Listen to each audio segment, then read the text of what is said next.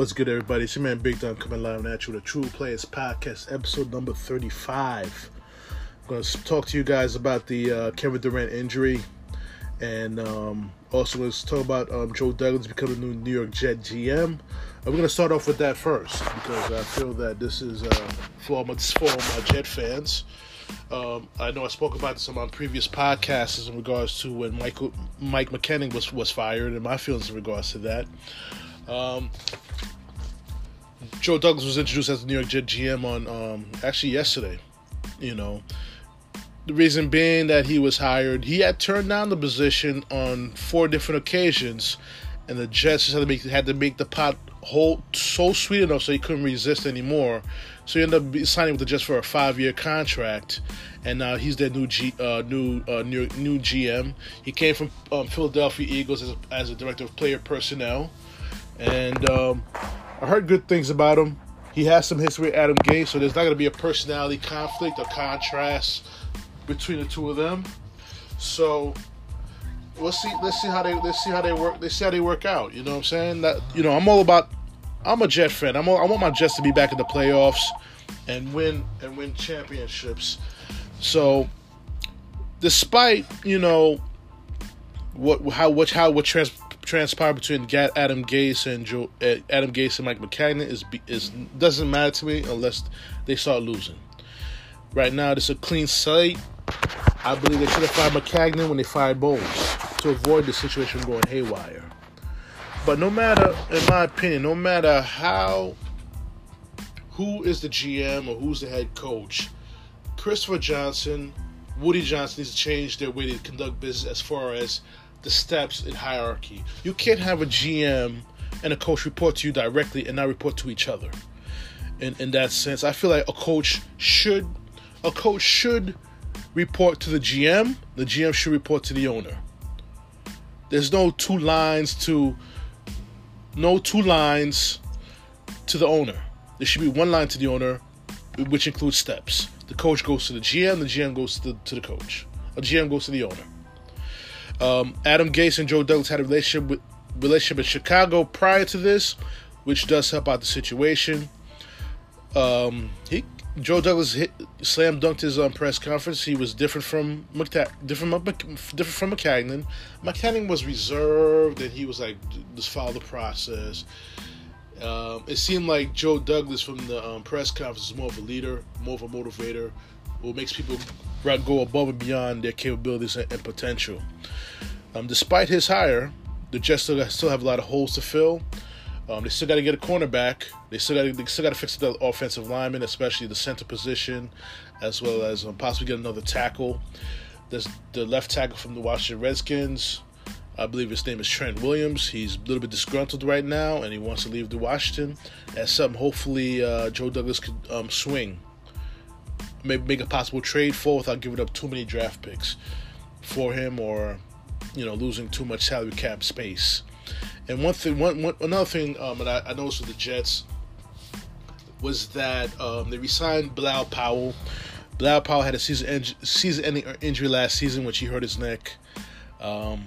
Great to see him back on the team. I always wondered why they didn't re-sign him, and now I know why, because he had the neck injury. So we'll see what happens, see what he could do. It is a crowded backfield. You have Ty Montgomery, you have Elijah McGuire, and you got Le'Veon Bell. I think, in my opinion, you could cut Trenton Cannon. He's not good amongst those guys. He's not good enough to be on that squad. You got 3 possible players, flex players. All those running backs could be flex positioned out into a wide receiver set or a H-back set. There's a lot of things that can happen when you have these type of talented running backs in your backfield. The only problem with I believe the workload would be more with if Bilal makes the team, would be more of Bilal and Le'Veon than it is with Ty Montgomery, because Ty Montgomery could always go back to being a receiver, the original position he was drafted for. So like I said, we'll see what happens, see where we go from there. I'm kind of excited. Finally, the madness of the Jets is over for now. If they lose, the madness may come back again. But for now, Let this GM come in, do his thing. I heard great things about him. I heard he helped architect the Philadelphia Eagles Super Bowl team. So he comes with some clout, some clout of success. So let's hope he brings that over with the New York Jets here. Okay. Now let's get to basketball, people. I know everybody was waiting for me to talk about this. I know I've been lax speaking about the NBA playoffs because I'll probably discuss that more in this different episode. Why I wasn't too interested in NBA playoffs. But the injury to Kevin Durant, he injured his Achilles in Game 5. Game 5 of the NBA Finals against the Raptors. And everyone's dreams, all fans, from the Clippers, the Knicks, the Nets, the Lakers, their hearts dropped when this guy hurt his ankle, and it was definitely looked like Achilles. And I'm gonna be honest with you guys, straight up. I believe he hurt his Achilles in the Houston series. It wasn't his calf. It was his Achilles the entire time, and he was trying to protect himself from his free agency, his potential free agency, his free agency pursuers such as the Knicks, Lakers, Clippers, Nets. He just want to keep that quiet, and hopefully he could just navigate his way through that injury, and he'll use the summer to heal up. And a lot of teams' futures went down the drain with that. But let me just go back to the game. What he did in the first 12 minutes of the game. In the 12 minutes that he played, he dropped. He went 3 for 5 for 11 points. Looked very sharp, shooting the ball very well. But his movements was kind of limited. I think he was possibly favoring that foot a little bit. And then he made this try to do a crossover against Serge Ibaka, and that's when he really, Achilles tendon really popped and finished him off. So that's pretty much, he was carried off. Did the fans cheer? I don't like people cheering for an injury. That's someone's livelihood. That's someone's body part. You shouldn't be cheering for when someone's injured. It's like cheering for someone who got shot. It's like cheering for someone who got shot, and it's not even your friend. You're cheering for that particular person. You don't do that to anybody. It was classless through the Canadian fans, but once Serge Ibaka and Kyle Lowry asked him to temper that enthusiasm down, the people started chanting KD, KD, KD, KD, in a sign of respect towards KD. And which I thought, kind of helped him rebound a little bit from the classes and tastelessness of some of the fans in the arena that was cheering his injury on. And let me tell you something. The Warriors, I'll tell you, they're extremely lucky to be in games to make the Game 6. If it was for the big shots from Stephen Curry, and Klay Thompson in the fourth quarter, they would have lost the championship, blowing a 10-point lead in the fourth quarter, and having Kawhi becoming Jordan-esque in the fourth quarter, scoring 10 straight points, making big defensive plays. Let me tell you something. This Toronto team knows how to play defense. This is something that Golden State has never seen before in any of the NBA Finals trips. Is the defensive intensity that Toronto is bringing, the length that they bring to the court, with the defensive intensity, with the movement, with the ability to play the pick and roll so perfectly. The thing is, it was beautiful defense with Toronto, which they had to come with the same type of intensity for tonight's game, for Game 6. If they want to close the series out, they had to come with that same intensity. Van Vliet has hit big shots. Siakam has to hit big shots, and Kyle Lowry needs to hit big shots too. I know he missed a game-winning three-pointer with 6 seconds left, but Draymond has something to do with that. In his defense, he had his fingers on the ball, and he missed a 3-point shot to miswin the championship. We just have to see what goes on in Game 6. I can't wait to see that game. Even though I'm going to be at work, I will try to sneak and watch that game. I'm not going to lie to you guys. I'm not supposed to be doing that at work, but I will do that. And now, Kevin Durant went through successful Achilles surgery. You know, he had a ruptured Achilles yesterday. He says everything's going great. He's going to opt out of his $31 million contract next year. He's going to opt out and then look for a new deal. Now, this is where me as a Knicks fan, I'm kind of worried about this because knowing the Knicks all these years, they always look for the quick fix and not the smart fix. And I believe, as talented as he is, I would not sign him at all. Because truth be told, you sign him to the max. Guess what? He's only going to be playing at least 2.5 years of that contract. Why would you pay a player $38 million just to sit for a whole year? A year and a half to sit the whole year and a half. We went through this with Porzingis. With the ACL. Now we're going to go and do it for Kevin Durant? Nah. The best bet for the Knicks is save the cap room. Save the cap room and look for a different player. And don't even spend the cap room. You don't need to spend the cap room. Just sit down and get another draft pick. And build your team through that way. You know, you still got Dennis Smith Jr. on the team.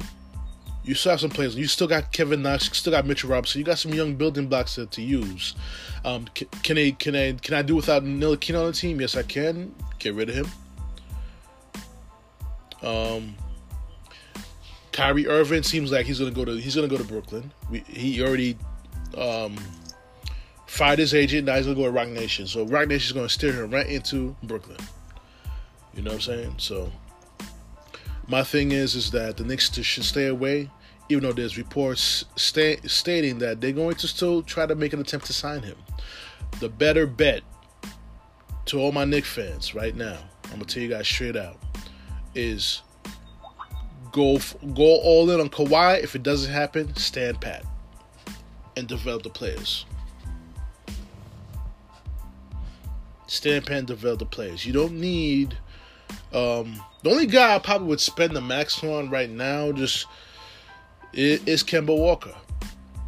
I know people gonna be rolling like, what? Kemba Walker? I said, yeah. Spend it on Kemba Walker. For me, even if Durant was healthy and he was coming to the Knicks, the better pairing is him and Kemba rather than him and Kyrie. Than Kevin Durant and Kyrie. Kemba's younger. He's much more durable. Oh, no, I'm sorry. Kemba's not younger than Kyrie. He's more durable than Kyrie, and he plays at the Garden. He played at the Garden when he was in UConn, so he has a distinct experience of playing in the Garden. He knows the struggles, the plight of playing at the Garden, and he's not intimidated by the Garden aura, so to speak.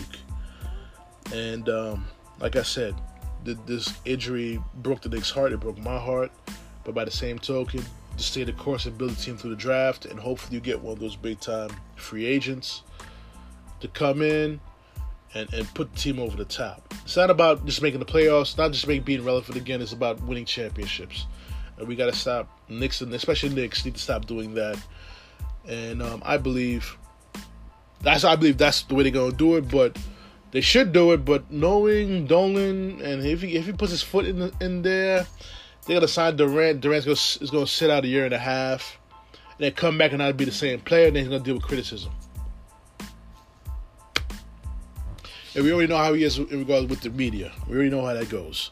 So that's not a smart idea with the Knicks. I think the Knicks should stay away from that at all costs. But before I let you guys go, I want to speak about the latest Anthony Davis rumor. The Lakers and the Pelicans still working on a trade for him. The players involved would be Brandon Ingram and Lonzo Ball and a number 4 pick. They just need that third team to make it happen. We'll see what happens. You know, Lakers still trying hard. They're still trying to give LeBron one more shot at the championship.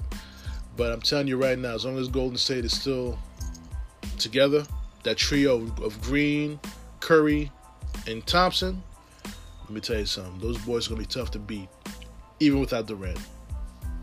Even without Durant, they'll still be tough to beat. So my prediction for Game 6, this is what the Raptors should need to do to cement their first championship in franchise history. Play that great physical defense.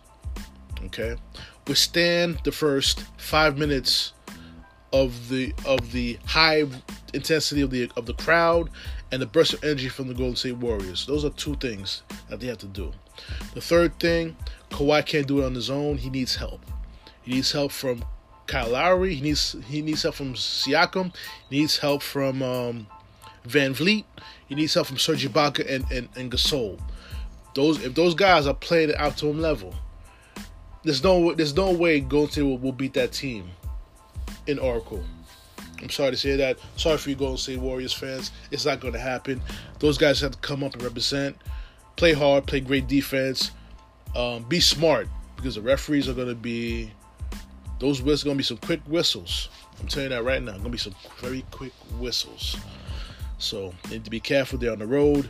Keys to the Golden State Warriors is very simple. Draymond, stay away from the technical. Curry, Clay, stay healthy and hit your shots, and get some contributions from Iguodala and Cousins. If you do that, you guys will be back in Toronto for a Game 7. And my prediction is, guys, Raptors will win the championship tonight. My prediction, guys. I don't know how you feel about that, but it's my prediction. So, you may not like it, Warriors fans. I know I got a lot of New Yorkers here who are Warriors fans. You know, they're more bandwagon jumpers than they are Warrior fans, but it is what it is, in my opinion. But definitely, I'm going to sign off on this podcast. I want to thank you guys for listening on the podcast. If you have any questions, definitely hit me up on email, trueplayerspodcast@gmail.com, which is TRUPLAYAZ podcast@gmail.com. Send me your comments, feedback. I look forward to hearing from you guys very soon.